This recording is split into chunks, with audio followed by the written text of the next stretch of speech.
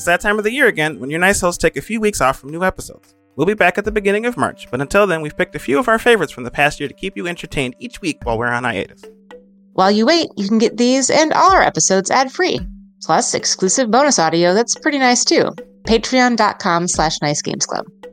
This week's Nice Replay is episode 324, Much Ado About Unity with Freya Holmér. Originally published September 22nd, 2023. Just hours after Unity made its big clarification to their big runtime fee announcement. Freya joined us to talk about Unity's 10 days of disastrous PR and how the clarified policy will impact Steven Business and other developers, I guess. Who is Steven Business? That's me. I'm Steven Business.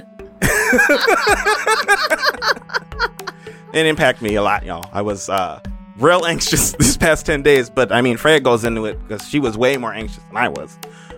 So you should definitely listen in because it was real engaging stuff. She was really close to it too. Yeah. She was engaging a lot of people. She knew more than most other people, and she was kind enough to join us to provide that to another audience. It was really great to have her. Yeah, it was really good.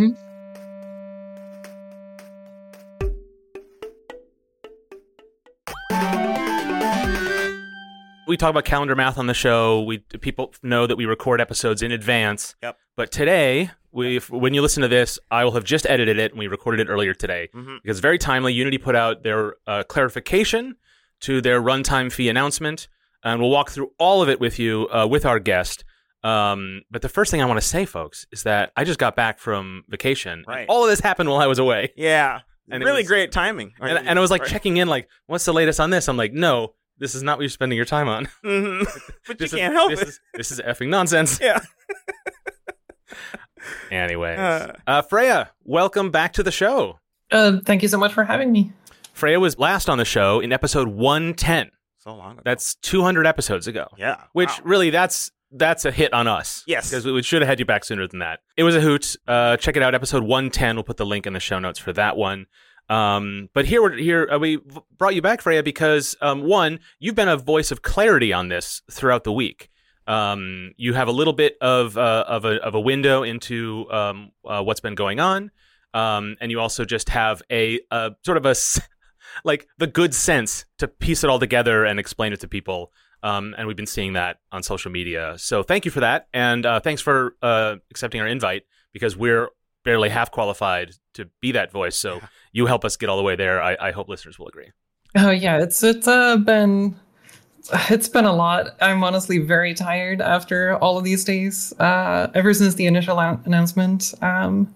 Yeah, it's been really difficult, and it's also been like really weird to get like, I don't know, like I'm getting criticism from many different sides of this whole debacle as well, which has been kind of hard to deal with. But yeah, I'm just at the end, like this is a thing that has been very negatively affecting a ton of developers across the entire world. And all I really want to try to do is to try to make sure that Unity gets their shit together and does something better out of whatever the heck they announced, you know? Yeah. Well, let's start with that announcement. So September 12th, my birthday. No one needed to know that. Oh, no. They announced this runtime fee. And so I'm suspecting not a lot of our listeners don't know at least the broad strokes of the details, but we'll get into it. Yeah. They said it frankly, like this is a fee increase. They kind of knew it was going to be bad news, but they didn't appreciate how badly it would be received for other reasons. Yeah. So the first thing they did is they changed their thresholds or what the threshold is for when you need to get pro. Yeah. Right? Yeah. Which was actually sort of good news for if you wanted to keep using personal. Right. But they add this fee on top, which the threshold is $200,000 in the last 12 months and 200,000 lifetime installs for using the personal license and the plus license, but that's going away. We'll talk about that in a bit. For Unity Pro and Enterprise, $1 million in the last 12 months and 1 million lifetime installs. Once you hit that point, everything after it, you have to pay a runtime fee, which is a stupid name for a dumb thing. And basically, it's you pay a flat rate per what they say is install. Yeah. And I think this is sort of the first thing we're like, wait a minute. It's the first, like, as you're reading this, you're like, how are they gonna, what's the difference between how, what about anyway. Yeah. And then, they put out a chart for the Unity Pro and Enterprise. It's a sliding scale. The more you sell, the less fractionally it costs you, which is kind of silly. To me, it was like, well, why would anybody if you're making that much money, like why, with a personal license, to meet that threshold, then yes, you have to pay monthly for a Unity Pro seat. But if you're already like, it's 20 cents for per install or it was rather for personal, but it started at 15 cents and went down if you had the Pro license. If you're at that rate, where you have that much installs, why would you ever have the personal license? Yeah. Like it would always, almost 100% of the time. So just the math made no sense to me. But anyway, I think, so, okay, it's basically a revenue share by another name. And my suspicion on that is that Unity did make a big hubbub about no revenue shares. We're not like Unreal. Like you just pay for our tools a couple years ago. And somebody there must have thought, well, let's do it without doing it. And then they came up with this nonsense. That's my totally unsourced theory. Kind of, yeah. I mean, like, one of the strange things about this is that it's not just a rev share.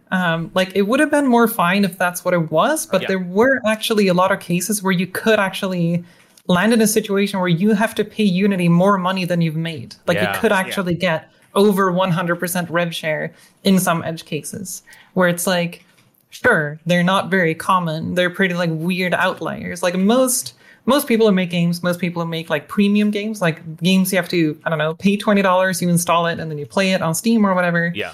Most games like that would be mostly fine. But once you get into edge cases of like free-to-play games or like different like mobile monetization schemes, and once you get into like charity bundles, there's a lot of weird edge cases there, or like web players. And so like you say, the big red flag with this one was like, what do you mean by install?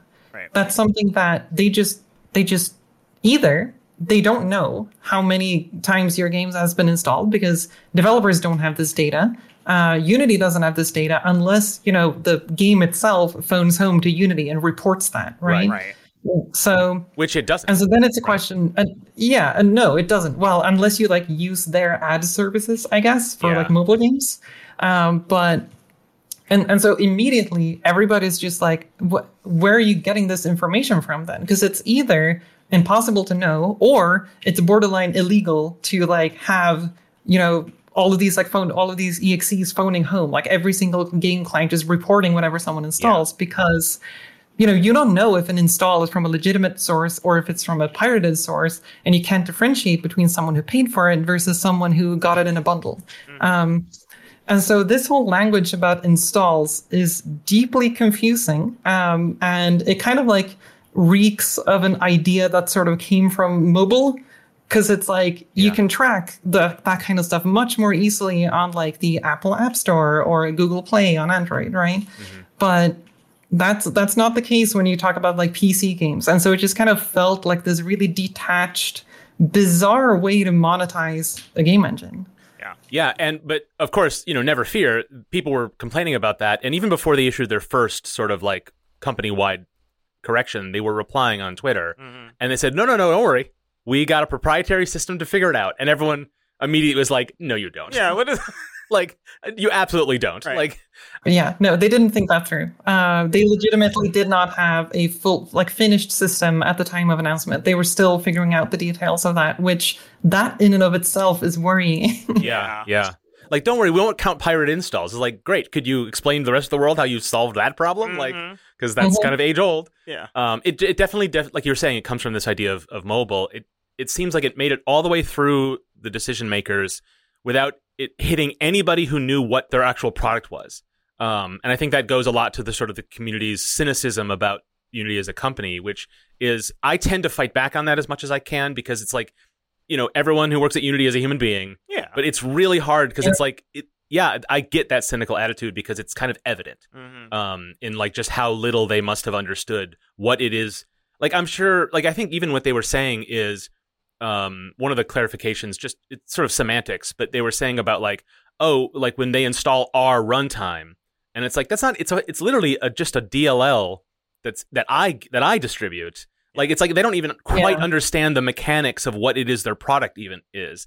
it really sounded like talking about, like, this was the first time everybody heard about the term the Unity runtime. Right. Like, it feels like the whole concept was made up to justify this monetization scheme, because it doesn't really make sense. It's not like the Unity runtime costs money for Unity to keep running on people's computers. It doesn't work that way, right? But that's what it kind of sounded like they were trying to make it sound like, right? Yeah. It was very bizarre. And if you're like deep in the weeds, like actually building games, you're even confused because you're like, okay, but I use IL2 CPP, so like what actually? So I guess I'm not shipping a runtime. Like I know I'm shipping a library, but like there actually isn't a runtime in my build. So what exactly is it that's going? And obviously it's just a license term, right? And those things are sort of, and that's fine. But I think it was just, and when they did issue a correction saying we apologize and we think everybody's really confused about this, it's like, yeah, it's that it seems like a little bit putting it on us, like, You're right. you know. Yeah, very much so. And like I remember, so I'm part of a group called the Unity Insiders, which is effectively, it's a program that Unity has had for a few years now, which is a bunch of community members, like big names in the Unity community. We share a Slack channel on Unity's Slack. And so it's just a way for us to like network and talk to each other. And sometimes Unity like talks to us before they make any changes or if they want feedback from us or whatever. And we, all of us insiders, we got access to this announcement 24 hours before it was announced. So they reached out to us and they were like, hey, so we're going to publish this thing. We're making some changes to the monetization related stuff. So they reached out about that and then they asked for feedback. 24 hours to give feedback on this. And pretty much everybody was like, this is bizarre. Like, this is like, are you serious? Are you actually going to like announce this in 24 hours? This is like, what do you mean by installs? What is going on? Like, why? Like, sure, I guess you need more money, but like, everybody would expect a rev share. Like, this is really weird. And so everybody was just like giving them feedback, like, you can't release this. This is untenable. Like, we can't track installs. That's a completely bonkers like metric. And we just gave as much feedback as we could. And the more we thought about it, it's like, okay, but like there were like a few people among us insiders that were like, they were like, oh, so if you look at the numbers, it actually doesn't turn out to be that expensive for most people. It's actually not that expensive. Like, if you're an indie developer, you're barely affected by this like new monetization scheme and whatnot. And it's like, that's technically true. Like, it doesn't really affect most like indie developers or premium games developers in that sense in general. But the core issue is really a loss of trust. Right. Because a lot of people started using Unity expecting their monetization model to remain the same. And then they applied this not only to future games made in Unity, but retroactively to already released games. Right. Yes. And so effectively, if you were a successful game, like, I don't know, like if you made Firewatch, for instance, and it's made in Unity, and any sales after, like in 2024 and beyond, would go under this model, even though the game was made in a much older version of Unity. It was released like a long time ago. And to some extent, this is just it's a pretty severe breach of trust. Because like I don't know, if like your partner all of a sudden said that like, oh, if you bring like more than 4 friends over, I'm going to want $1 from you for every additional friend you bring home.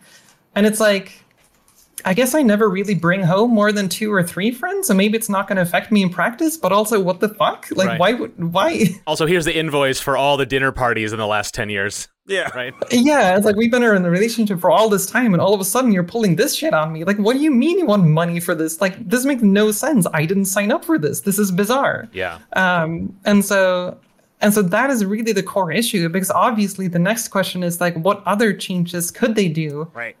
Given that they've now broken this trust. Yeah.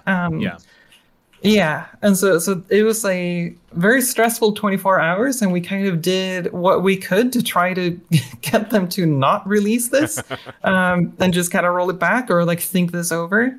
Right, because you weren't just criticizing the like, oh, this is a bad plan, or oh, you should change it. It's like, if you do this, we will all suffer. You will suffer. Yeah. Like you must have known the what type of blowback it would get.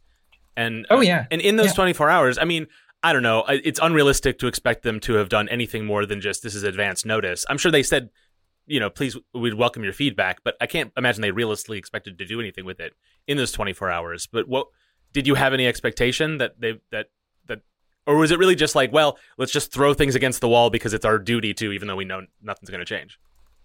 I mean, I think all of us feel like we have to try, you know? Even though obviously this must have been planned, or I hope this was planned like long in advance. Or actually, I don't know what's worse, if it was planned like 5 months in advance or 1 month in advance. Well, there is some evidence. Yeah. There is some evidence to suggest that this was long in the making. And this is where there's evidence here, but also this can drift into conspiracy theories. But the terms of service, a thing Unity did years ago, was and they made it into a PR hit, which is like, hey, we're going to put our terms of service up on GitHub. Yeah. So when we make changes, you will see them, you can track them, and the terms of service that you agree to, you can just hold on to that, right? And that was a core part of the thing, which is to say that once you agree to this, we can change our terms of service, but you can continue to use the one you agreed to. You're not subject to new rules. Yeah. If you don't, blah blah blah. And that was, I mean, that's like table stakes for like treating customers fairly, but whatever. It felt like a big move from them, or a big offer from them. And I think part of that was in response to competition from Unreal, right? Like years ago when Unreal was like, oh, we're going to be public now. People don't always remember, but Unreal wasn't as publicly available until Unreal 4, and I think that was part of that response to that, is trying to like do some consumer friendly things. But I think in February 2022, I don't have that exactly in front of me, but somewhere around there, they removed that clause from. So this was quite a while ago now, over a year ago. And so the thinking is, well, maybe they were just like, well, we want to reserve the right to do some other things, or they had some or they were thinking about this for quite a while, which makes it even dumber because of how unthinking it sort of things. But they've also since taken the terms of service project off of GitHub. Mm-hmm. They didn't announce it. Mm-hmm. And I think people were looking at that and thinking like, oh, they put up this thing that was really asking for trust, and it looked like this was their demonstration of earning that trust, and then it just disappeared. Then they rescinded it. And that happened last year. Yeah. Right? And this that allowed them to do this. Mm-hmm. Now the question is does it actually allow them to do it? Because certainly I'm looking at the versions of the LTS version that we're using for Dream Settler, and it's under the latest terms of service. But my understanding of what the terms of service was that we wouldn't be subject to any changes. And so I mean, I'm not a lawyer. There's no legal advice, but we talked about it as a team, and we're like, if they try to send us a bill, we will not pay it. Mm-hmm. Like, I feel pretty confident. Like, let them come for us. Like, I don't care what the thing says about subject to change. Like, there's letter of the law and there's spirit of the law, right? And the fact that they announced this now, but put it in the works a long time ago without telling anybody, felt to me. And I think this is where, past this point, it gets conspiratorial. But I think this is a reasonable assumption to make, is that they did this so they could make this change. Yeah. Whether they knew they were going to make this change exactly, I can't say. But I think what that means is the not letting people know, trying to do it on the sly, is a violation of contract law, right? You can't just sneak a change into something. You're just not allowed to do that. Mm-hmm. Like, even if you technically get away with it, it will not survive in court. Yeah. And so I feel pretty strongly that, like, yeah, if they had gone through with it and they tried to send us a bill, after some hopeful success, like, I would feel very comfortable just saying, oh, absolutely not. Mm-hmm. Of course, all the other things about like how they would even determine the fact, do they even know what games come out? Like, all that stuff is separate from that. And there are corrections to it. The stuff that came out today addresses kind of all of it. And we'll get into that. But the main thing, and Freya, you brought it up earlier, which is that ultimately, and this is what gave them confidence to move forward with this originally, is that it really wouldn't affect that many people. Right. And the people it would affect are people who can afford it. Yeah. Now, I think that gave them some false confidence that it would go over a little better than it did. That's my impression too. Yeah. Yeah. The metaphor that I sort of came up with in my head to describe it is like, okay, great. It's like you're driving on Rainbow Road, but like the road is, 20 meters wide. You feel pretty safe. You're not going to fall off a 20 meter wide rainbow road. Yeah. But still, you'd like there to be guardrails, please. Yeah. And I think that that's the thing they didn't quite understand is the it's the aspirations. It's like when they say, oh, it's not going to affect you. It's like, you don't tell me my game's going to fail. Like, it's not a thing I want to hear from you, Unity. Mm-hmm. Yeah, I think that what I find most frustrating about this, I think particularly, is because of the way it was communicated. Yeah. It was just unclear, especially from jump. Yeah, like you were saying, Freya, like, what the heck does an install mean? How are you going to keep track of all of that? Like, there are plenty of times when people install my game that I didn't intend for them to install my game, things like that. Like, how is that going to be tracked? All of those things. And even if it doesn't necessarily affect me, you're still talking about this elusive installs thing that, like, could potentially affect me down the line. What if my game does really well all of a sudden? Yeah. Then what do I do? Now I have to worry about this? Like, yeah, like, I mean, they just, okay, maybe you're on Among Us and like you sell 10,000 copies or whatever and you're doing okay, and then suddenly become a big hit. Right. If you didn't have all that logistics in place ahead of time. Yeah. Like, then are you screwed? Like, right. What, yeah. Like, what's the mechanism by which Unity comes a knockin'? And all of that was just like irresponsible. I mean, the amount of like psychic damage, right? Yeah, basically, yeah. It did to so many people. That's material harm to people, independent of like financial harm or whatever, and just absolutely insane that they didn't have anything like that in mind as a potential. Yeah. Ellen. Hi. Ellen has been watching, as we've been talking, the fireside chat that Unity folks have been doing, which they're doing right now as we record. And you've been taking some notes. I see you have a lot of them here. Is there anything you'd like to report to us? Yeah, so first off, they don't have live captions enabled on YouTube. That's annoying. Well, heck. They really should have. But Chrome has a built-in, maybe Firefox has this too, but I couldn't figure out how to get it really quick. They have a built-in live caption feature, so I've enabled that, and I'm kind of just following the dialogue. Yeah. So they started out, I think the first few minutes, that we've been talking so far, they've been kind of mea culpa, corp speak. Yeah. Jason, I think it started out with some more softball questions. Jason Wyman, who's running the interview. Mark Witten on the Unity side is the one who's given us the answers. Jason asked why they didn't start with the rev share, and Mark kind of said, we tried to find something that was fair, and that initially seemed fair. So a non-answer then. Non-answer. I'm paraphrasing. That's frustrating. Yeah, I'm paraphrasing. He's really not going into any of like the post-mortem of how did this happen. Yeah. He's definitely trying to focus on this is what we're planning to do. Right, because that's not their job today, but I think they don't appreciate that, like, that's where the trust rebuilding needs to start. Yes. And I guess I want to give them a little sympathy. I appreciate that they don't know that yet. Yep, and that makes sense. They haven't said that specifically, though, that, we're going to be exploring how we made this big mistake. They haven't said that yet. Oh, yeah, it's possible they never will. But I think they need to. I mean, based on what we're talking about, right? Like, to re-earn some of that trust, people need to trust that their processes mean that they're getting the truth. Yeah. Yeah. I feel like one of the biggest issues with I guess we'll get into it, but the blog that was released today, one of the biggest issues with it is that it doesn't actually go through all the trust problems. It doesn't address how could this happen in the first place at Unity? Like what happened? And what actions are you going to take to prevent this from happening again? Yeah. That is completely missing from that. And I was sort of hoping that this fireside chat would be that big, like half of the whole issue.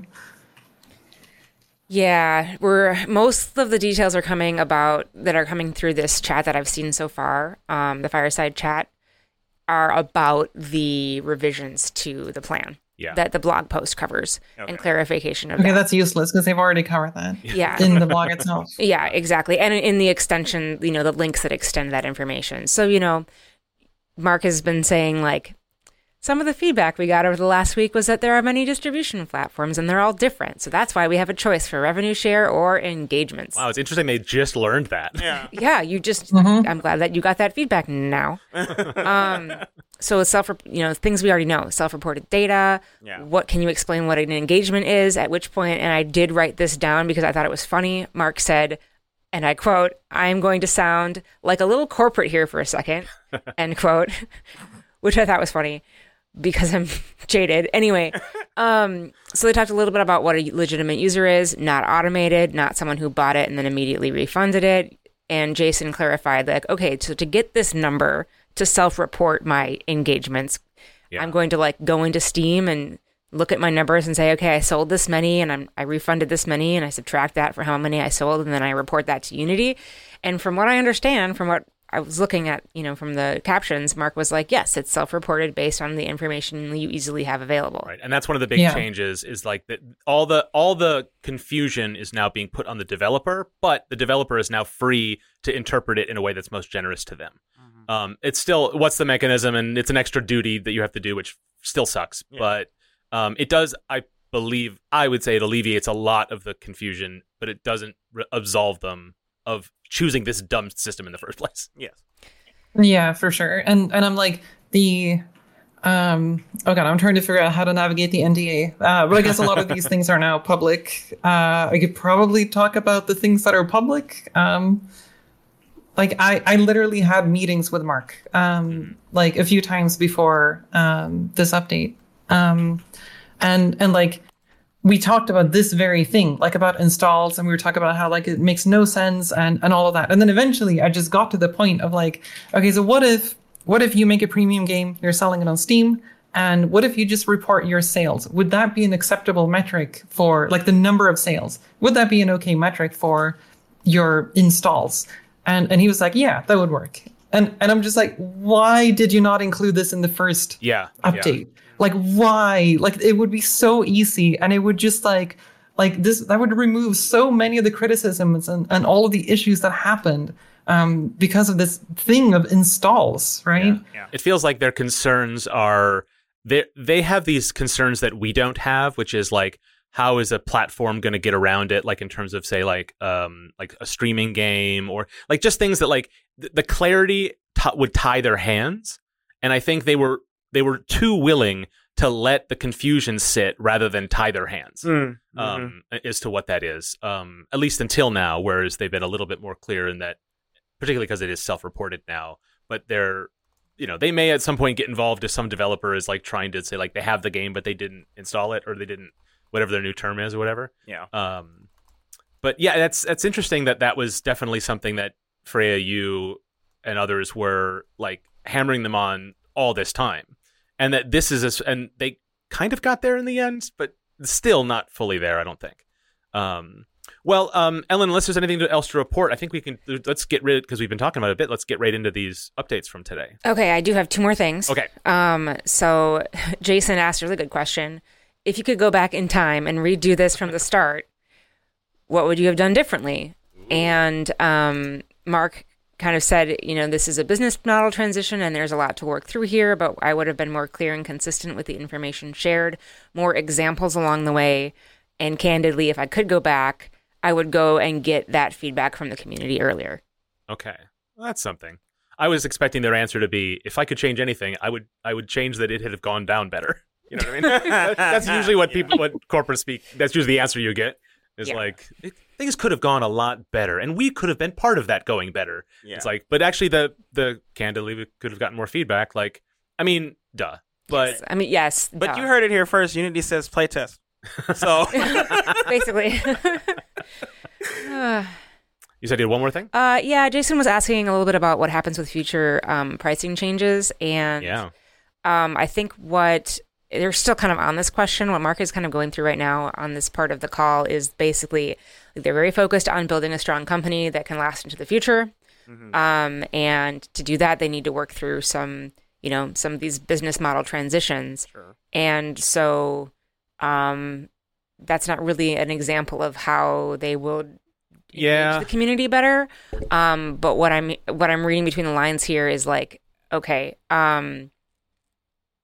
basically they might change it again, and they've learned that they need to get feedback earlier. What I did see Jason say just now is that he does want to get back to the trust questions in a bit.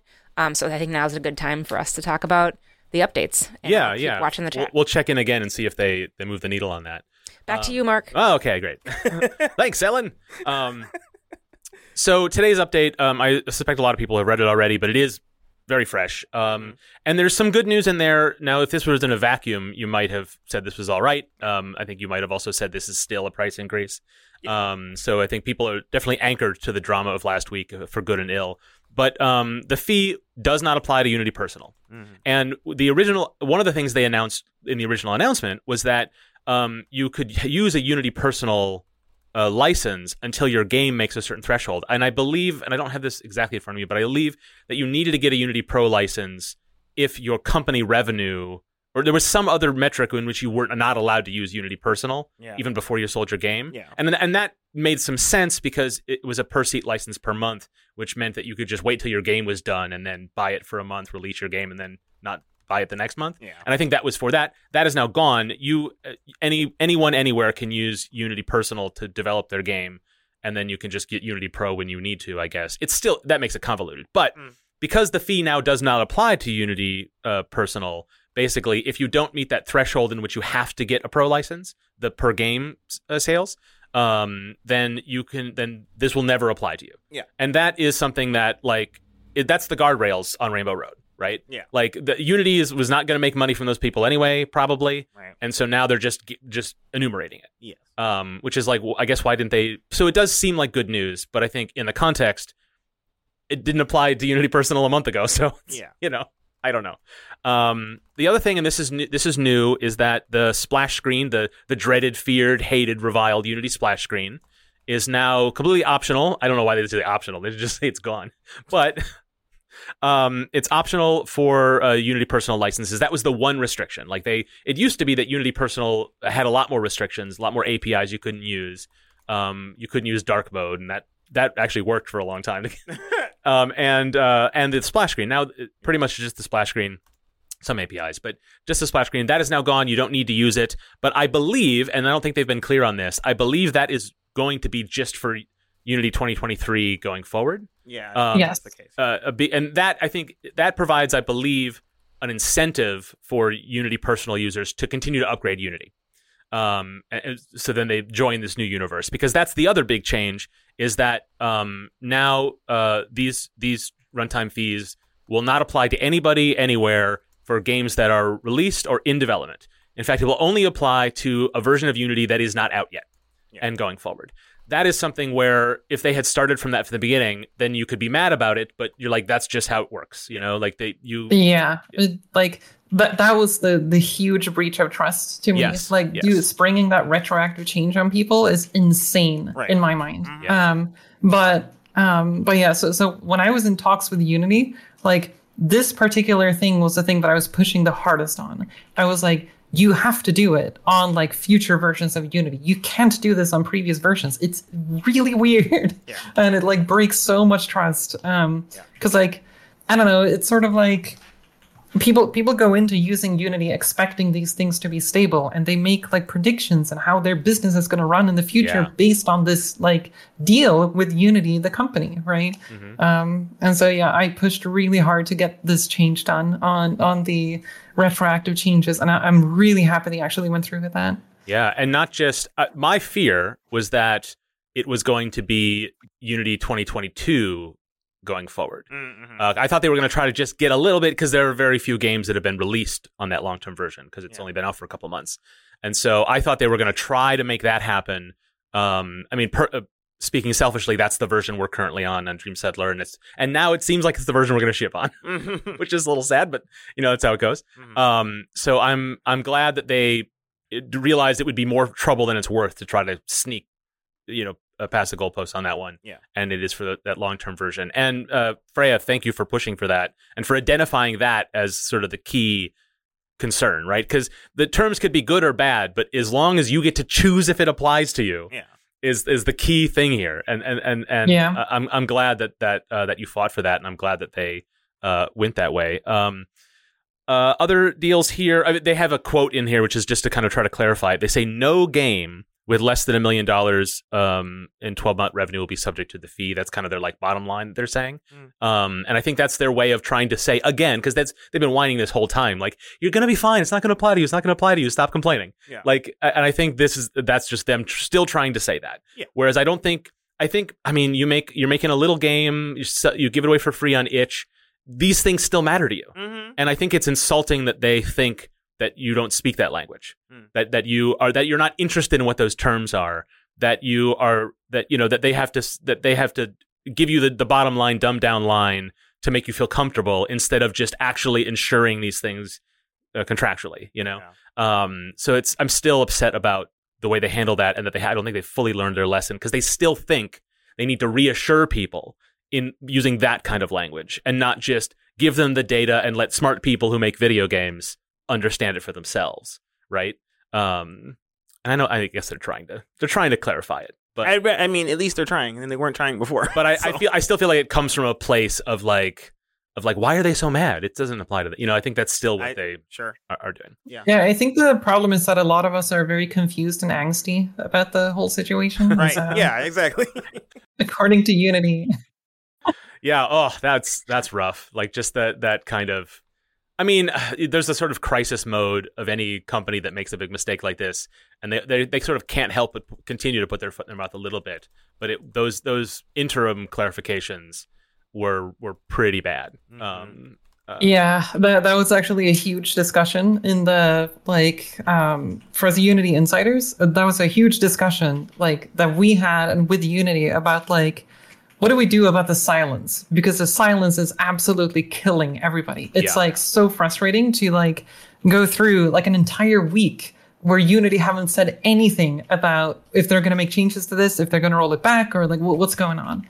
And we had a long conversation about this internally about how some people said that we should absolutely update the public about what's going on, or revert it immediately.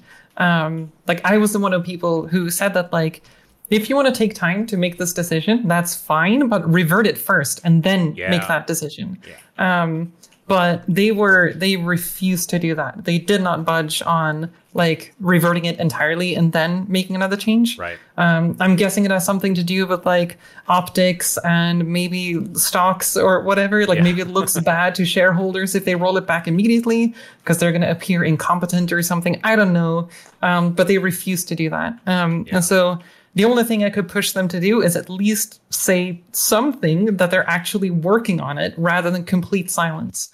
And so that was the third tweet I think that they did since the announcement, where they basically said, where they said we were confused and angsty, and then that they need some time to think about this. And they did say we are making changes. Announcement in the next couple of days, and these were rough days. I gave them feedback on some of the specific wording there, because I was like, if you say we are making changes, people are going to assume you're not going to roll it back. So I just let them know that that's what people are going to read. And what was the last part of that? It was I forget what they said. We'll have an update in the next couple of days, which is of the vaguest of timelines. It was not a couple of days. Yeah, so people are going to read into couple. It's that's 2 days. Right. And then if it's not 2 days, people are going to be pissed off. And then, inevitably delays happen. Well, a little behind the scenes, once we had that information, we're like, okay, let's record a show about it, because we're sort of, our schedule lines up. And so we've been pushing off this recording day by day for this announcement. So that's a little bit of the angst on our side. Mm-hmm. But honestly, it's really all our own fault, because they said a couple of days, and it's game dev terms, so that should mean 5 days. Yeah. Right? That's not 2 or 3. It's always twice as long as you think it's going to take. I mean, Unity is not a game dev, is what I would say. But anyways. Not after firing the Gigaya team. Yeah, exactly. Okay, so there are further changes, and a lot of it is good news. So they've committed to, and I'll believe it when I see it, no more retroactive terms of service changes. Sure, yeah. I would like to see them put their TOS back on GitHub, but they have definitely proven that doesn't mean squat. They're going to do that. It's in their FAQ. They're actually going to reinstate that. Okay, That's good. And hopefully them being chastised into doing it means that it would be an even bigger disaster if they went back on that. So that's that. I'm being glib, but I do trust that is something that we can count on going forward. So that's really, really good, but at the same time, that's good for Unity, because it means that they can make other changes, right? If they say listen, our shareholders are upset, or we're greedy, and then they increase the fees, then that can just apply going forward, and then people can make their choices in the market whether they want to use the engine or not, and people can be mad about it, but by making sure that the TOS stays the thing you agreed to, it lets Unity make whatever stupid changes they want to in the future, and then everyone can just deal with it. Like, I think they're trying to have their cake and eat it too. Of it was the big disaster. Yeah. So that's not just good for us. It also does give Unity an avenue to continue to experiment with this model in future years. So that may not be great, in long term, but I think that might be why they went for it. It wasn't just that they gave in. I think they probably and I think I think there's also, not to be too capitalist, but I think there's a bit of an argument to be made here about like, there's like Unreal has had this model of like, if you succeed, we get success from that too. Like we get a certain percentage out of your games, right? Unity hasn't really had that model. Right. Like if you make a hit game in Unity, you're just still paying your seat licenses. Like if you are Genshin Impact and you make like bank on your game, Unity gets 0 from that. But so then you can think like, okay, so what are the incentives for Unity? Like, how does Unity make money? And it's like, well, they're kind of an ad company. They make a lot of their money from like mobile ads and that whole side of the company. And so the incentives for Unity, like what they should invest in to make more money, which most companies do, it's not really the games, that they should, if they're like trying to make money, invest more in the ad space because that's where they make money. And so the incentives there are not really aligned with game developers. It's more aligned with ad tech, right? Yeah. But if you look at Unreal, like they actually do make money when game developers make money. Now, of course, Unreal is a bit of a different situation because they have Fortnite, which is like making bank on their own. So so they're in a different position. Yeah, Epic can afford to be generous. Yeah. Exactly. Yeah, I don't think Unity can. So I feel like, I don't know, it sucks that it gets more expensive, but I can sort of see an argument that at least like the incentives will be a little bit more aligned and they actually get more incentivized to work on the game side of things. That is the best argument I've heard for a revenue share for an engine maker, because in my mind, I mean, like you don't charge people who use shapes a rev share if they make a great game with shapes. And why shouldn't you? If it's the incentives are similar. But I think that's the better argument than I've ever heard for it. But my position has always been, charge for the product you make. I will buy the product you make. And I know that there are realities to that, right? Yeah. That means that maybe the scope has to be smaller. Maybe that means they can't invest in certain things. And that, independent of all of that, I do feel that the idea of a revenue share for a third-party library, I just don't.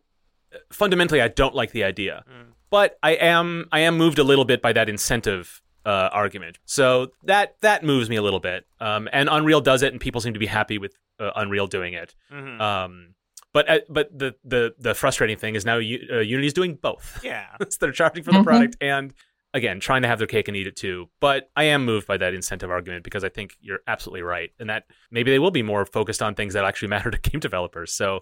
I really hope they do, because I feel like Unity has gotten so bloated as of late. Yeah. Okay, so the other big thing here is we talked about it a bit before, is this self-reporting this data. But basically, you have now have a choice between 2 different ways to pay Unity if you meet these thresholds. One is you can pay the runtime fee by doing all that accounting and tracking yourself, which seems like a lot of labor. But also you get to determine the interpretation, so you can be as generous to yourself as you want, as long as you're fair. Or a 2.5% revenue share, which is interesting, and it's kind of a stealth announcement in here, because it's, again, I mean, like, Freya, like you were saying, like, why not just do that? But also, they've clarified that it's the lesser of the two. Yeah, you get to pick. Yeah. So this also precludes the sort of frustration about like going into a negative value or a bundle deal, causing you to lose money. But again, then why not just anyway? But what's interesting about it is that the last week, Jason Schreier wrote in Bloomberg some of all these details, but the hint of what was to come, and reported that they were going to cap it at 4%. And 2.5 is considerably less than that, especially if you're talking about a game like Genshin Impact, or Among Us, or any of those big games that this is where the money that Unity is going after. My theory on this is that they must have talked to a couple of those developers, and got talked down to 2.5, because it is a substantial difference from what was leaked, or it could just be that number was just wrong. But then that also assumes they upgrade to the new version of Unity because it no longer applies retroactively. Right. I guess I'm assuming that the folks who make Genshin Impact or Inner Sloth, or that they're a little more incentivized to keep on the treadmill than an indie game whose, the success or failure means whether they're in this business or not. Yeah. Like we're probably going to stay on 2022 just to avoid the trouble, but I think we definitely don't need what's coming next. But I think if you're an ongoing concern, a free-to-play game I think you might be more incentivized to go for it, in which case that number would scare you so badly, that 4%, that you would probably suffer to stay on an earlier version, and then Unity doesn't. I don't know. It's wheels within wheels now. Yeah. But I was surprised by that number. One additional thing that I like about the fact that it only applies to the future versions of Unity is that now Unity is actually kind of committed to providing new value in the new versions of Unity, which I kind of like, because now it actually puts more pressure on them to give us more useful things and not just ooh, here's some new AI garbage. And it can't just be, you don't have to use the splash screen, because that's not enough for me to move on. Right.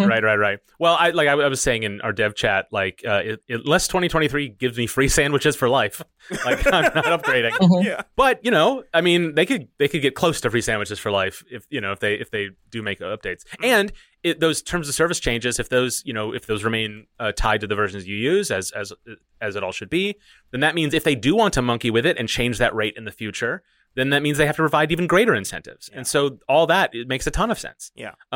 So I like that too. For comparison's sake, wow, what is the revenue share for Epic? Does anyone know? 5%. 5%? Whoa. Yeah. Oh, well, that explains the number, I think, because it's half of Epic. You just do the math, you're like, oh, it's twice as good.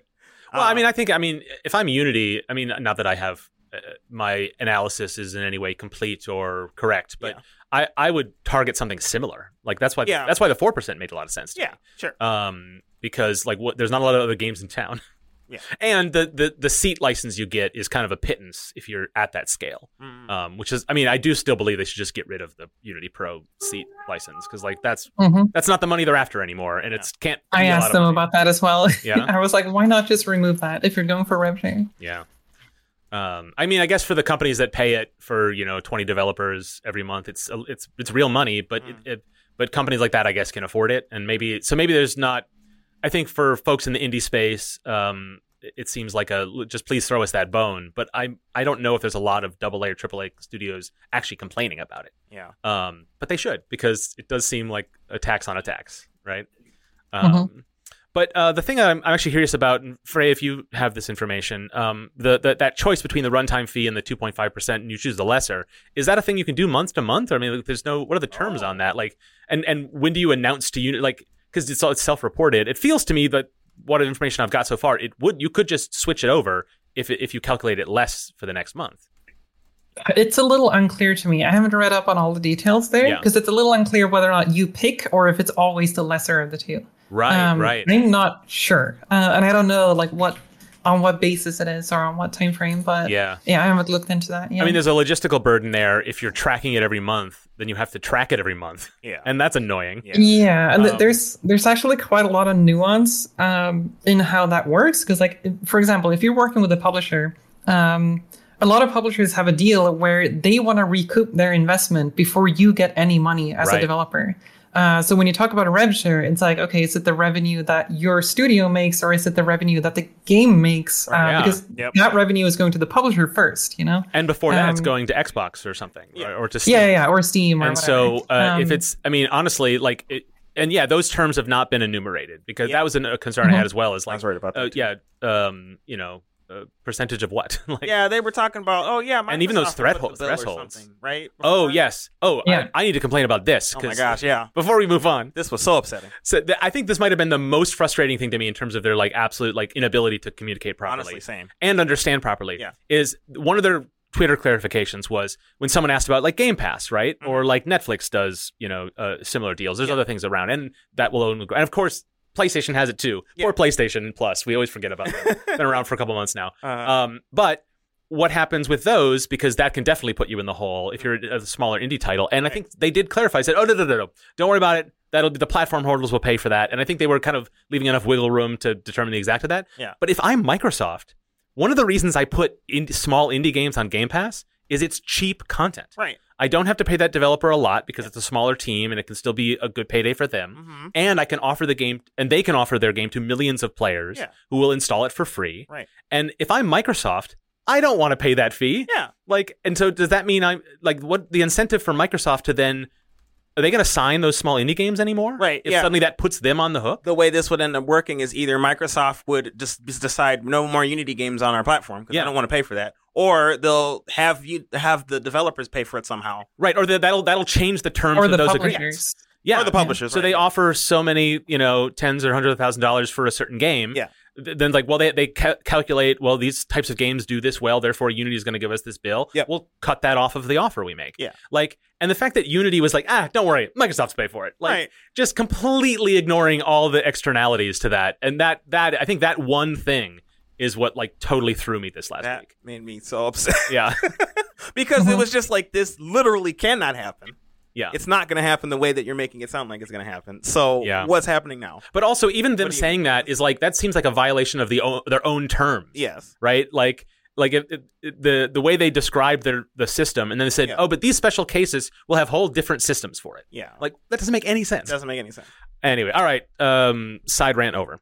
Effectively, though, we don't necessarily know exactly how that's supposed to go down because they haven't clarified that thoroughly enough. Well, that's still basically in play, but because it's the lesser of, I think it basically solves that problem. I suppose it doesn't. I believe now. Well, that's a good question. Are they still going to try to get Microsoft to pay it? Right. Because then, I don't know. Yeah. I think honestly, if I'm them, I'm just forget we said that, and it's just going to be so it's simple in one system. Well, then for say everybody. that. Forget we said that. Yeah. Don't just let it be hanging in the air. Yeah. I'm going to write a letter.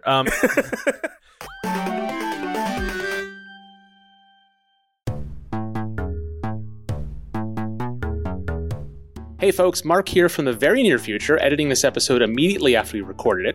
Hoping to get it out by tonight, maybe it'll go a little bit past midnight, we'll see. Longtime listeners know that we produce Nice Games Club with a focus on sustainability because your nice hosts are all working professional game developers. But sometimes even a show like ours needs to respond to breaking news, and that means reorienting our professional obligations to get an episode like this one researched, outlined, scheduled, and recorded. In this case, it also meant some rescheduling as we waited for Unity's announcement, which was delayed multiple times this week. Putting together an episode like this takes extra effort and a bit of sacrifice, but we do it because the show and our listeners mean a lot to us. So here's the sell. If any of that means anything to you, I hope you'll join us on Patreon and support the production of the program with however much money makes sense to you. You'll get ad-free episodes and lots of bonus content, sure, but mainly it's a way to let Ellen, Steven, and I know that what we're doing is worth it to you, which makes it worth it to us. Patreon.com/NiceGamesClub. Thanks.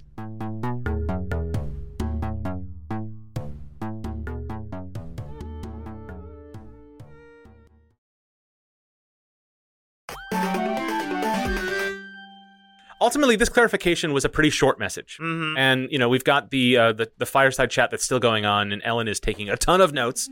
We'll check in with our correspondent in a moment, but I was actually kind of surprised after I read it, and I was like, oh, this actually okay. I can see they are trying their best. The trust issue is still there. They haven't moved that one bit. Yeah, but this is as good news as you could expect from this kind of news. Yeah. Great, cool, and then it just hit me how short the message was. Mm-hmm. Yeah. So I thinking about what I can say or not say. So I read a previous version of this. Okay. And it was quite a lot longer. Mm-hmm. And I liked it a lot better. Okay. And largely the changes are about the same from the one that I read. Right.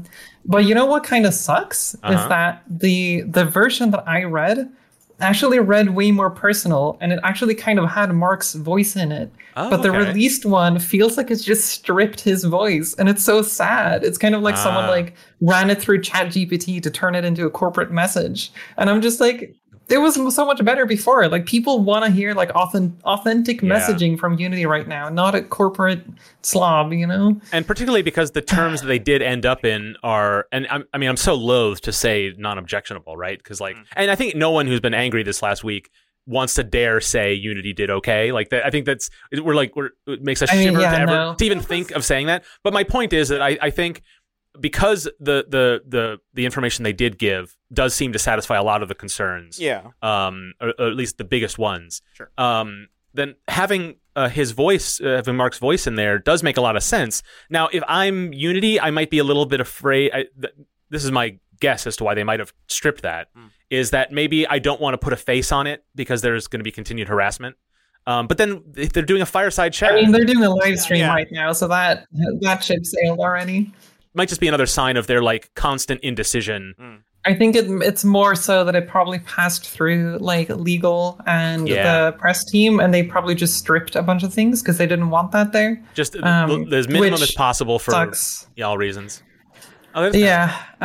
Yeah. Well, I mean, that's sort of a thing that I think is worth talking about because Freya, in this past week, you'd been on Twitter telling people like they're working on it, right? And people can hear now your frustrations and the fact that they did and didn't listen. But I think you were a voice of reason saying that, like, yes, they are human beings, and you were getting some heat for that. And I think some of the things we've been hearing from the fireside chat, and at least that initial version that you've indicated us of that message, that they are trying to put a little bit, they are trying to bare their hearts a little bit. And I think there's obviously things they can't say about like the motivation of where the motivations for a lot of these changes came from, some of the decision makers. But I'm also seeing like Will Gladstone, who is interfaces with people a lot on Twitter. He's a designer at Unity.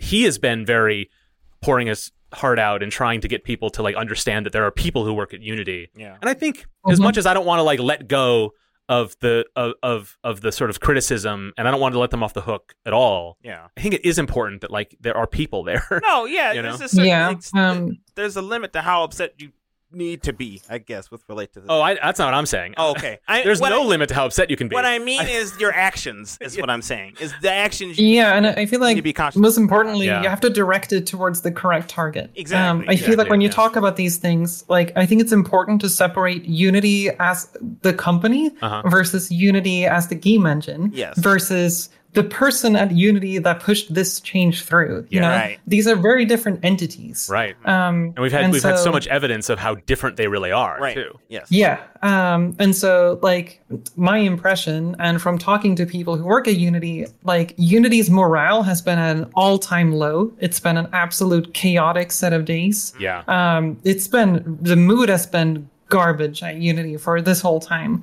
because like effectively the people working at Unity feel the same way we feel in the public. We're just what the fuck just happened, you know? But obviously people who work at Unity, they can't talk about this like publicly because I mean it's hard and they might get fired. There's all sorts of like liability issues there.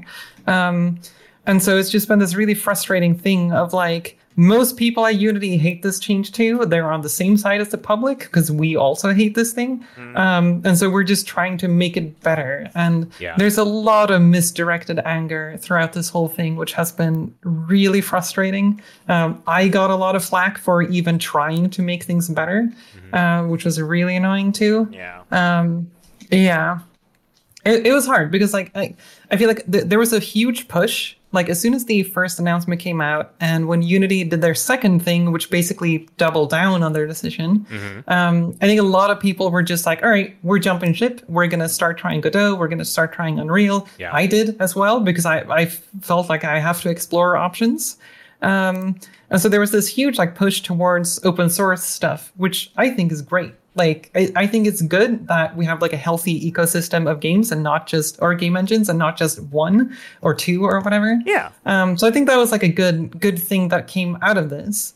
But on the flip side, I've been trying as much as I can and as much as I could. Like I'm not at Unity, but I can try to be a voice of change, talk to people at Unity, and try to push for something better to come out of this whole like shit show, right? Yeah. Because I wanted something better out of this, but the issue was that as soon as I talked about the fact that I'm trying to push Unity to change this for the better, people start criticizing me for like being some sort of scab, as if I'm like, I'm not like joining in the boycott of Unity, and I'm this like corporate shill. I'm being paid off. I have a vested interest, and people started like imagining all of these like conspiracy theories, and I'm just like, that's terrible. Really? Like, really? Is that how you see this whole situation? It's actually like, it's so baffling, and like, I don't know. I'd like to think that what I'm doing is more akin to what like a union advocate would do to try to like negotiate with like the company. Like that's more akin to what I'm doing. But for some reason, some people were really upset that I didn't just like outright drop Unity. But yeah, and so there's been a lot of like frustrating, like, I don't know, frustrating fighting between developers and judging people for staying or judging people for leaving. And like all of that stuff is just really frustrating because ultimately the way I see it, Unity is one of the most popular engines for making games, even for making stuff that's not games. There are like tens of thousands of people who use Unity and have used Unity for a decade. Like I have. I've used Unity for 12 years.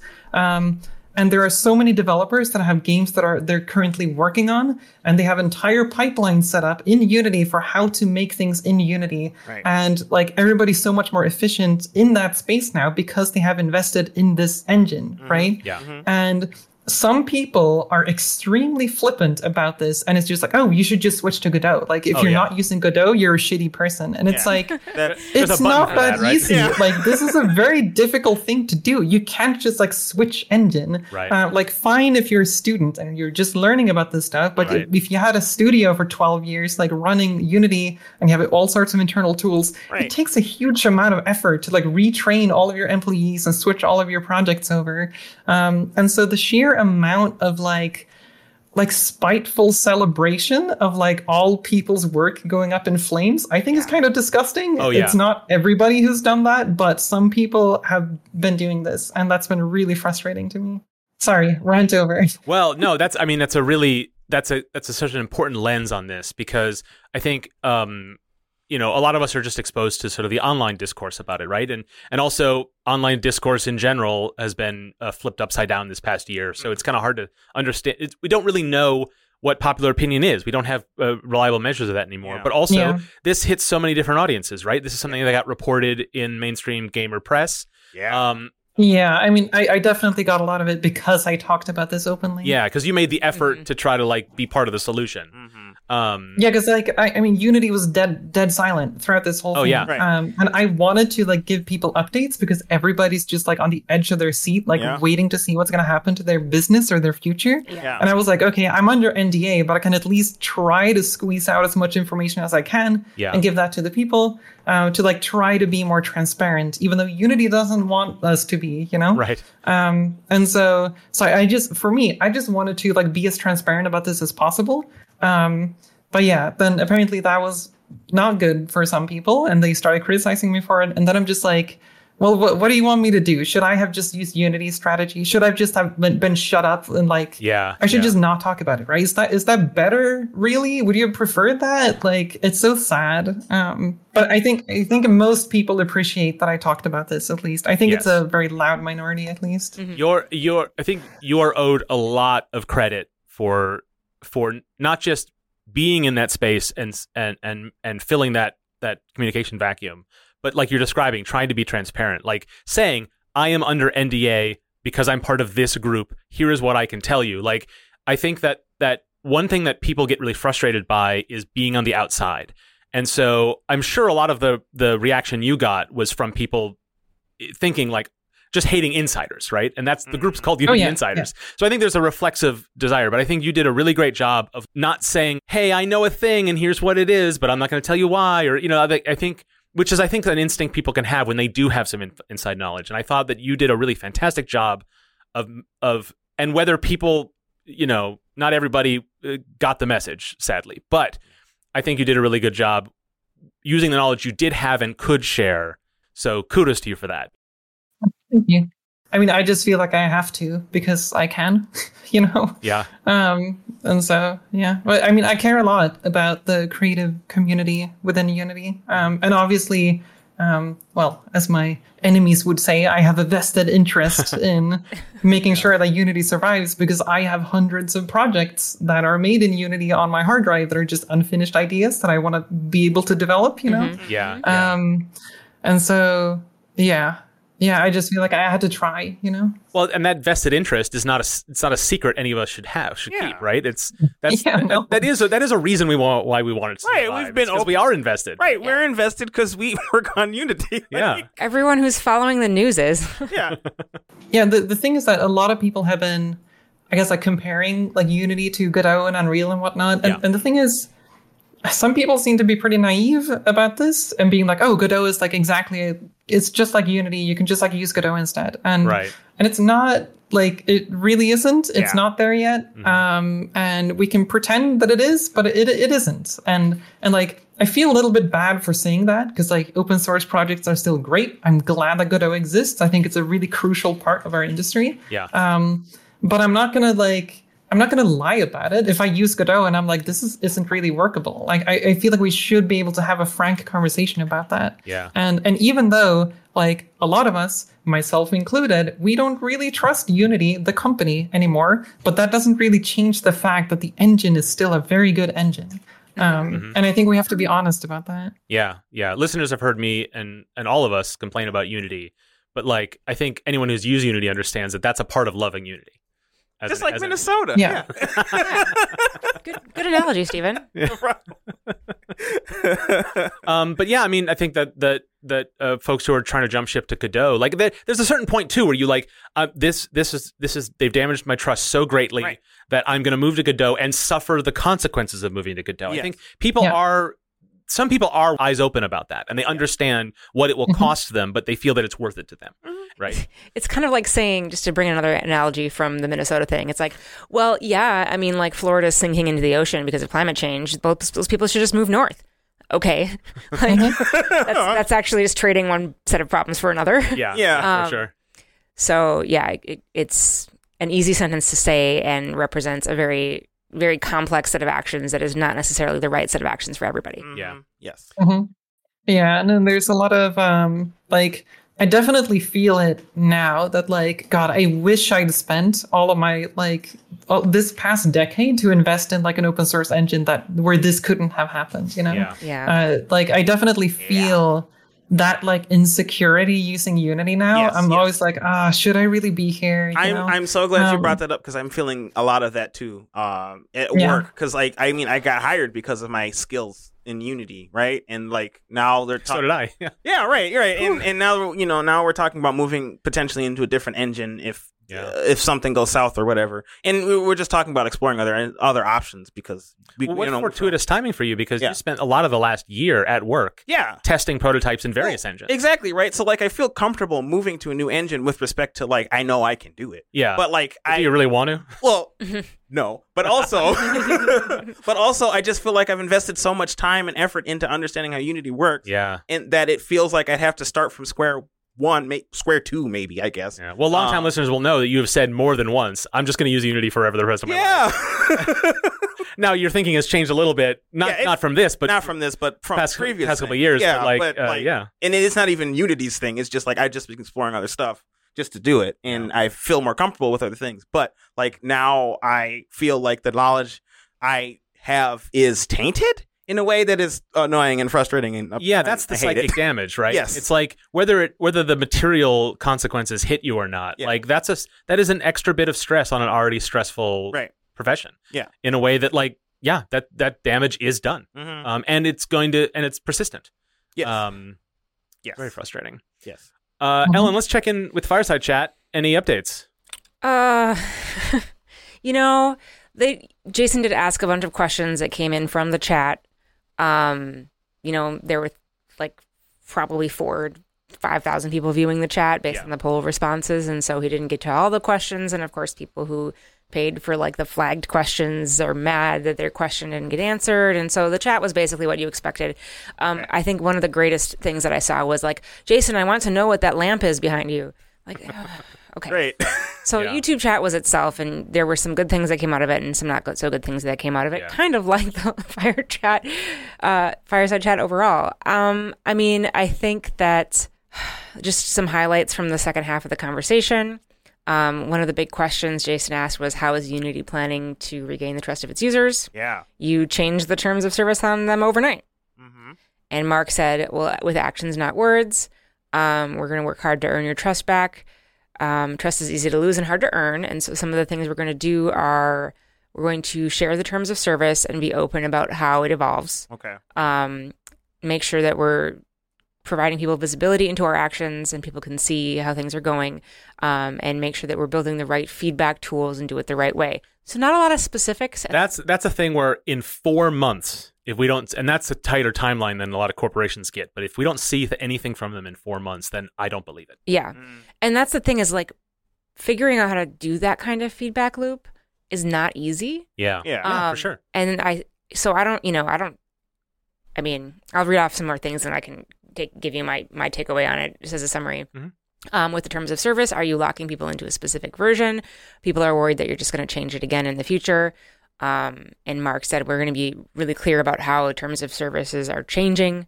So he didn't really say anything about it not changing again in the future because it probably will. But he's going to be, they're going to be open about changing the terms of service, what changes have been made. And they've also at least said here in the fireside chat that they know it's important to get more feedback earlier before the changes. Right. Okay. Jason asked, why should people keep choosing Unity? And I think Freya kind of captured some of that already. I mean, I'm curious what they said specifically about it. Mark said, I'm sure people ask that as a mean question and a hard question, but I think that people actually have a lot of choice. He said they're focused on making a great engine that works across a wide variety of platforms, and we want to offer the best engine and the best community. Okay. So what you'd expect them to say. Yeah, okay. Yeah, and some of the things we just touched on in the last few minutes. Mm-hmm. Talked about Plus going away. So what happens with the splash screen? What if you're working in version 2020? What's going on? Mark said that Plus isn't a ton of their users, and it won't completely go away for another year. So they're going to... Oh. That's an interesting wrinkle because it was part of this, and it might be just for efficiency's sake, they'll announce a bunch of changes. Yeah. But everyone's trying to what does that have to do with it? And it might just be that it's like, we'll just get rid of that because we decided to separately. Yeah. So he said that there's going to be there is a plan for sunsetting Plus, and they'll share it, I think.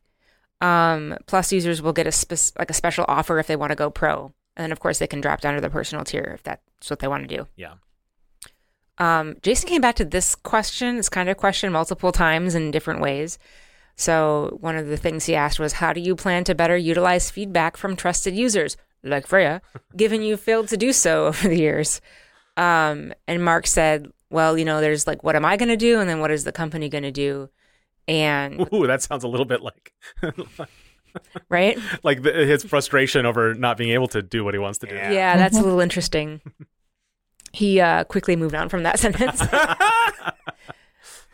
He said... we're laughing, but I have sympathy for being stuck in a situation like that. Yeah, and some of that came through in the chat, too. Like one person, what was their name? Charlie Cushing said, I feel bad for Mark. Yeah. Well, that is actually, like I said, I feel similarly, but there is also a danger that that's a thing a company does, is put a kind face. Yeah. This is a customer service trick, which is that you call customer service and you talk to someone and you yell at them, and then you feel bad about yelling at a person. Yeah. And then they say, well, the system won't let me do this, and then you and them are in on it together against the company. Mm-hmm. Yeah. And it's like, that's not what I called for. Right. And so I think that's not always a nefarious structure, but that is something that does happen.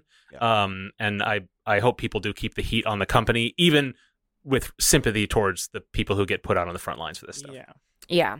So I think one new angle in Mark's response to that question was that, there's talking and then there's listening and then there's having a conversation back and forth iteratively. And so he said, we've got to make sure that we're engaged in an ongoing conversation and that we're improving over time. So we're going to be finding ways that we can make, user feedback a deep part of the planning. Okay. And Jason said, well, hopefully you guys get something going internally to make sure the right info is getting where it needs to be. Mm-hmm. So, yeah. A couple other just high-level things. Jason asked, in a nutshell, does Unity see itself as a mobile-first company? And Mark said, we want to be a game developer-first company. So no answer.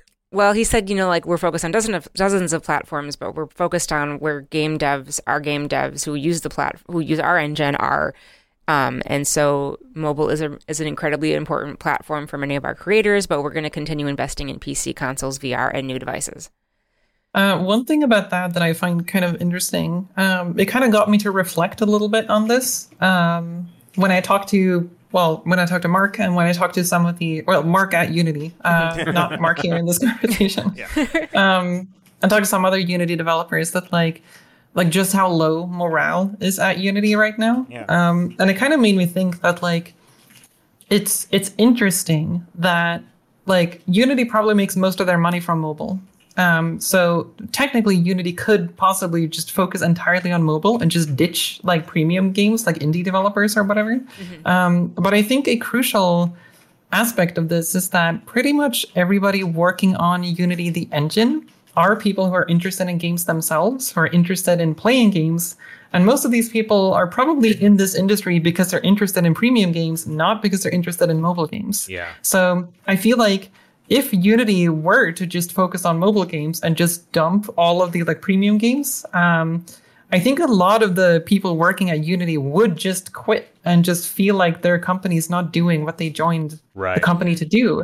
Because I think a lot of employees at Unity, they want to see the developers they look up to use their engine to make cool games, right? Yeah. And if that's just like cash grab gambling games on mobile, I don't think a lot of people are going to be interested in that. Yeah, and I'm glad you brought that up because it's not just like the pipeline of talent into game devs themselves who know Unity, like Mark and Steven here and you, Freya, but it's also the pipeline of talent and interest that's going into Unity that they have to think about and manage, right? So if they do just dump everything that everyone who's working there is passionate about, then they lose that passion, and you need that to make a company successful. So, okay, a couple more things. Jason asked, can we get a deeper technical explanation? So this was from the chat that he surfaced. He said, can we get a deeper technical explanation of how the install-based tracking will work? Does Unity have some magical piracy tracker? And Mark, to his credit, said, I'm not a deep technical expert, and I'm not going to pretend to be. What he said is that is something that's going to come out in the near future. He needs to, their technical experts and game devs, deep technical experts need to get together and make sure that it's clear. What he did say is the answer is it's self-reporting. Right. There's a big fat never mind on that one. Pretty much. But if they got started on some kind of system, which I'm skeptical of, then that might be something that they would offer to developers to use. Because the thing is like, what if you sell a lot of games because it's in a bundle and they don't get installs? Then maybe that's the lesser of the two. And so it would be nice if Unity did. If they offer those as terms, they should offer some tools. But I'm not counting on it. Yeah, well, one thing I did see Mark say, and I think I mentioned this in the first half of the Fireside Chat play-by-play. I feel like, am I a football announcer? Is this how football announcers feel? Well, he moved the ball down the court. Field. Which game? That's exactly how it goes. Football is field. Okay, anyway. So, yeah, he said that they need to come up with more examples. Yeah. So Jason asked as a follow-up, is the runtime policy fee still a good idea, given all the backlash? And Mark said, he was pretty firm on this. He said, I think when people try it and they use the calculator and really try it out, they're going to see how they might end up paying less than they would using like a revenue share. Yeah, that tracks. And so he did say, and this is close to a quote, I really do believe it's going to be a strong program. I mean, for premium games, sure, but like Freya, you were saying, like that's where they make most of their money is in mobile. So it's interesting that their positioning on it as a benefit is toward other types of games, which that all may be true, but it does feel a little bit unfocused. Yeah, I did actually. I don't know how much this was like trying to get me to just agree with them, but I got the impression that they actually did. Like part of the decision to use installs was because they would make this a better deal for indie developers and premium games. And it actually does. And so like it kind of tracks. It's just that it's weird, but yeah. I don't know. I mean, if they'd have really led with that kind of messaging, like, I mean, I think their Unity, because their cachet culturally among game developers and how they get people funneled into using it is for people who want to make premium games, who want to make console games, PC games. But they make their most money on people who learn it and then go work at a company that makes mobile games. If they were just a little bit more forward about that, like if they were just like, hey, we make the Unity engine, it's so popular with mobile games, you guys, but also we make, you can make all sorts of stuff with it. And like if they were just more forward that, then they would have the freedom to say something like this. Like this model is closer to a revenue share if you are a free to play, if you make a free to play game, but it's actually a better, like if they were being, I think they could advertise it on that angle, because Freya, as you say, it's kind of true, right? Yeah, but I think the flip side of that is that they do have a lot of customers in the mobile space too, and if they read that message, they're going to think negatively of that, because then they feel neglected, right? Yeah. So I feel like they have to toe a line between like who to appeal to, and so they end up not really appealing to anyone. Right. Everybody, Yeah, they're trying not to step on any rakes, but then like all they're just doing is standing in a field full of rakes and like not moving. Yeah, like how is that better than like getting 3 rakes on the way out of the park? Let's see. I'm thinking here. So I have 3 more things to say. Okay, and then I think that'll kind of tie it up from the fireside chat. Jason asked, like, why was a rev cap not initially considered? I assume you always wanted to be under Unreal's rev cap. Mark again rolled out the line of it being a transformative business model change. And everyone loves those words, right? They had the courage. When we were working on our models, we expected that the vast majority of people would pay you like 2 to 3% and often less. This is with the install fee. Yeah. And so one of the things we've heard since we put it out there was like, yes, even if that were the case, it's hard to plan ahead for it because there are these other situations that you can't control. So then he said, like, okay, for those cases, if that's the case, then that wouldn't be how we'd want to charge people. Basically, it's not our intent to charge someone like a crazy percentage or anything. We're not going to do that. So we do want to make sure that people can have options so that they can plan, whether that's a revenue share or do the install so that they, give people a choice, whatever's best for them and whatever enables them to plan the most. And then Jason said he got in some pretty pointed lines at some points. It seems like something that was thought out internally and just never put down on paper. And Mark said, we didn't provide enough information. We shouldn't have released any info without the calculator. Yeah. And that's sort of self-evident, the idea that like they're not interested in bankrupting game developers. Like that is not in Unity's interest. Yeah. But like, there was nothing from them initially to make you believe that they weren't actually interested in that. Yeah. Because I think like they designed a program to do that. Right. But of course they didn't want to do that. Of course they didn't want people to be in the hole. They didn't want to send Flappy Bird a bill for $85 billion. Yeah. Like that's not something I'm sure that was never in their thinking. But how could they really gave the impression that it was. Right. They didn't think it all through, or they didn't make it seem like they thought it all through. Yeah. They had. Yeah. So I think last 2 notes here then were that I think, so one of the people in chat who had their name attached to the chat, his name is John Lovitz. He said the changes were a huge improvement. He's talking about the changes announced today. Yep. He said the changes were a huge improvement, but the entire handling of this was deeply disrespectful to the community. I have to agree that some change in leadership is warranted. Yep. Y'all are not. A lot of people feel the same way. Yeah. I feel that way too. Yeah. Yeah, and I think that Unity went public in 2020, and a lot of the assumption is that these are the kinds of things that happen when you're thinking about shareholders. Which isn't to say that being a public company is a death sentence, right? You can shouldn't be. But it does seem like, and this is where I'm a little worried that a lot of times when we've talked about it in this episode, like Unity needs to be a sustainable company. Yeah. But how much of it is born from a need to be a sustainable company versus how much of it is born from the need to please shareholders? Yeah. And when I say please shareholders, I don't mean like, drive a dump truck full of money up to each one of them. I mean, make them just, 3% growth. Like that is a demand. That's a high demand for a public company. Yeah. And is this them trying to meet that, or is this an existential threat to them? Because I think there's been a lot of like whispers that it is an existential threat to them. And I believe it, but I want to make sure we don't just take it as read. Yeah. As we get comfortable with this new reality. Yeah, for sure. And I feel like like you want to get something back from that as well. Like if we as developers pay more, then it's like, okay, well, you better show something for it as well, right? You can't just like, oh, we bought another like mobile ad company, and then we're going to be like, okay, we don't care. Like this is not what we care for you to invest your time in or money in, right? And so I feel like I would love to have more transparency in like what are they focusing on, like what are they spending money on, and like that kind of stuff. But yeah, I'm guessing we're not going to see a lot of that, even though I wish we did. I mean, they said they would. We'll see. And that brings me to my last thing that I wanted to share from the fireside chat, which is actually something Jason said, and I disagree with it, which is why I want to bring it up as the last thing. Jason seems to say people people seem to be very focused on trust still, and he thinks the idea of trusting a company is kind of strange. It's a strange thing because companies morph, they merge, they sell, and random stuff happens. And I think that's crap. I agree. You could say the same thing for individual people. Individual people go through changes and they, move and they change jobs and they get married and they have kids, but you still like expect to be able to trust a person, just like you expect to be able to trust a government institution, even when, the executive branch changes and the legislative branch changes every 2, 4, 6 years, like. That's what makes it hard. It makes it hard, yes. But it's necessary to the functioning relationships of all types. Including customer, company relationships. I completely agree. The idea of trusting a company is no stranger than the idea of trusting another human being. Yeah.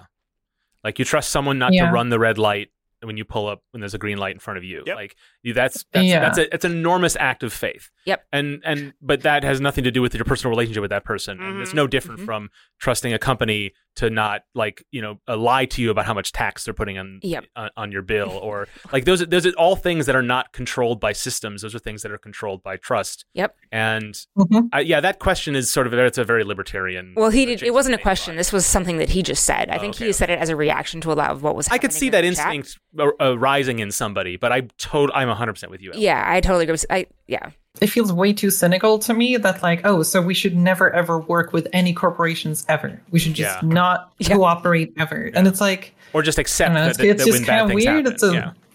It's kind of weird to have all of these like, I don't know. I gotten a lot of smug people in my replies who were like, what did you expect? It's a company. They care about profits. And it's like, wow, news, thanks. It's not like...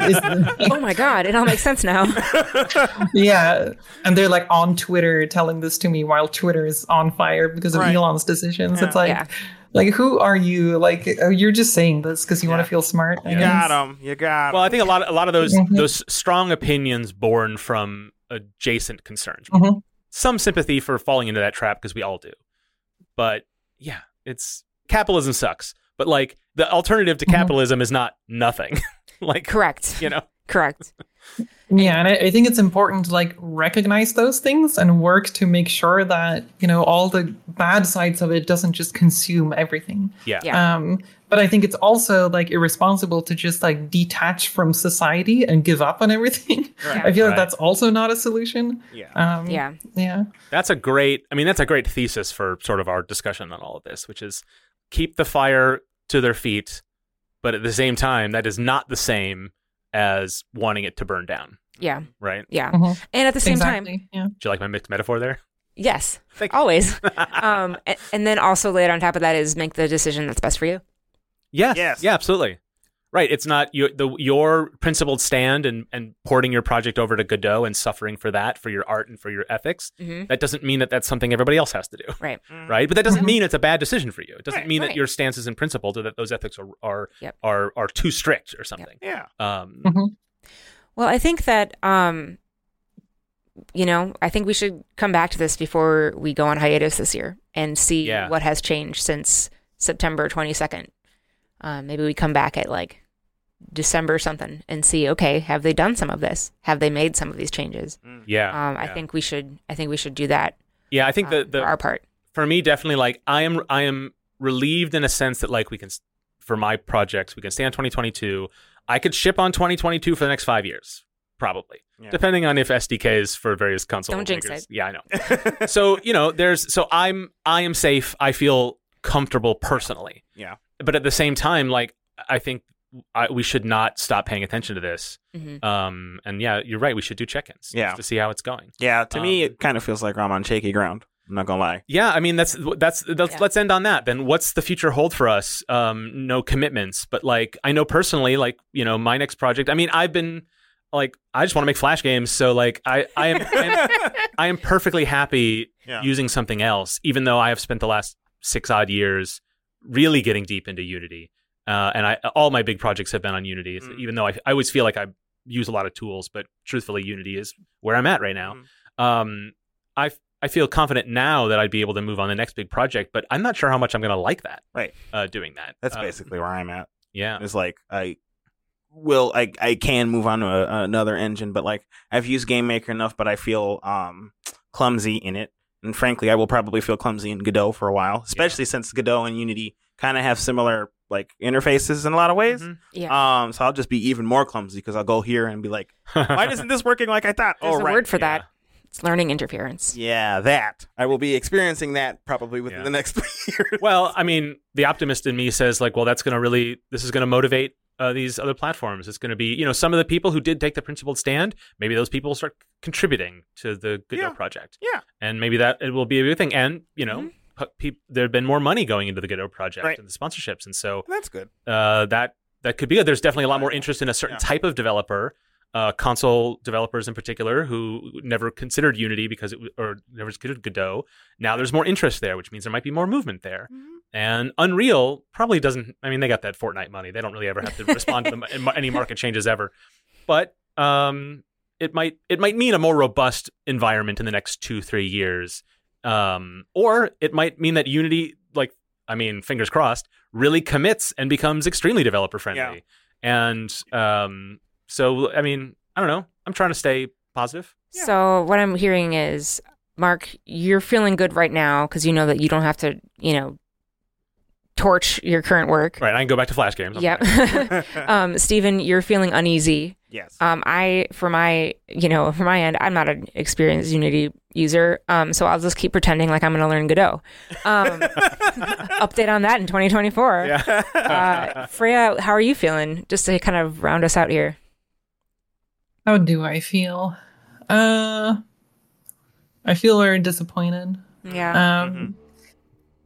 It's just a really frustrating situation. Because obviously I've been in this space for the Unity space for around 12 years, 13 years. So many.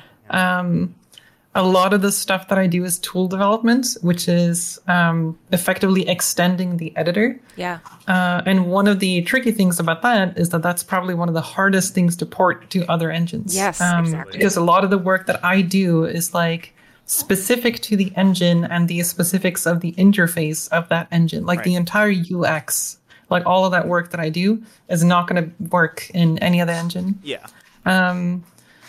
And I've been working on a plugin for this past year that I was about to release very, very soon for Unity. And so this hit, and I'm also I'm in rehab for burnout at the moment. And so it's the worst timing in my life right now. Yeah. So it kind of sucks. I don't know where this is going. I think my plan right now is to I'm probably going to wrap up this plugin and I'm probably going to release it. After that, I'm not sure. Take a vacation. I think I'm just going to have to wait and see a little bit how it shakes out. Yeah. I mean, I definitely have lost a ton of trust for Unity right now. Yeah.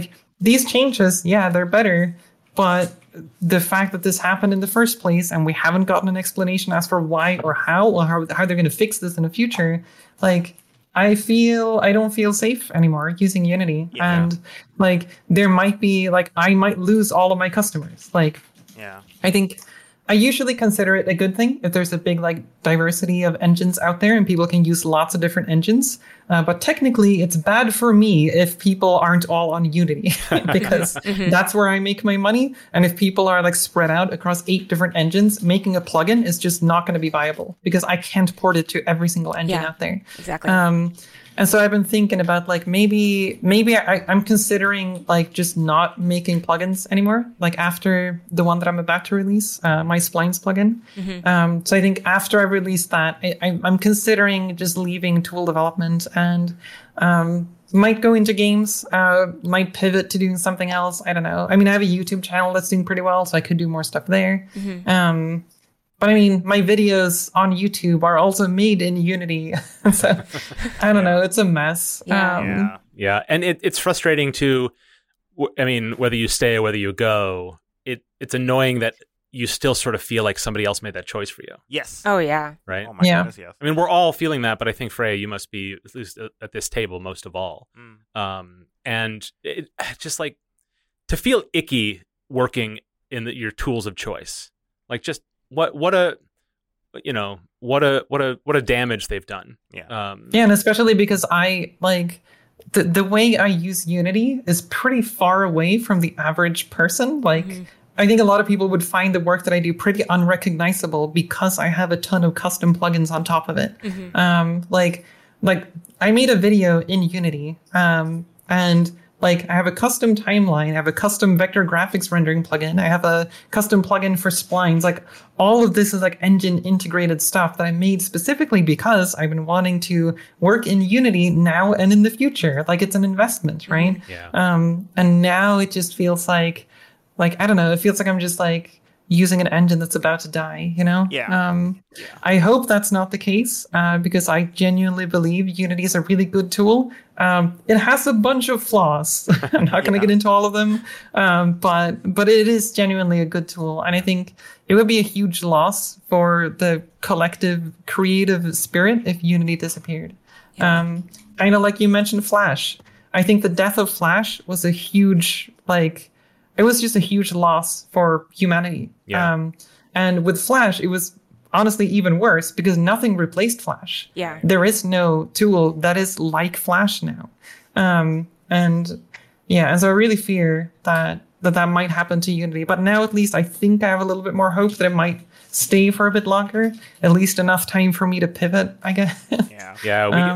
We'll see. Today's announcement does feel like we can all breathe a sigh of relief and then start thinking about the future rather than panicking about the future. Exactly. That doesn't mean we'll end up in a better place, but it means that we might have an easier time ending up there. You have time to take a couple breaths. And to cuddle your cat if you're Freya. She has a cat, I can see. 3 cats. 3 cats. Okay, I can only see 1 cat. There might be other cats. That's our show. For show notes and links on today's one topic, go to our website, nicegames.club. Visit us on social media at Nice Games Club, where Dale posts about game dev resources and, well, Unity news updates. Reply on the various platforms or email us, contact@nicegames.club. Nice Games Club is on Patreon. Support the show and get stuff, including ad-free episodes. Sign up at patreon.com/nicegamesclub. And if you want to keep things more casual, just stop by nicegames.club/discord and say hello. So, until we start again, and we promise we will, remember to play nice and make nice.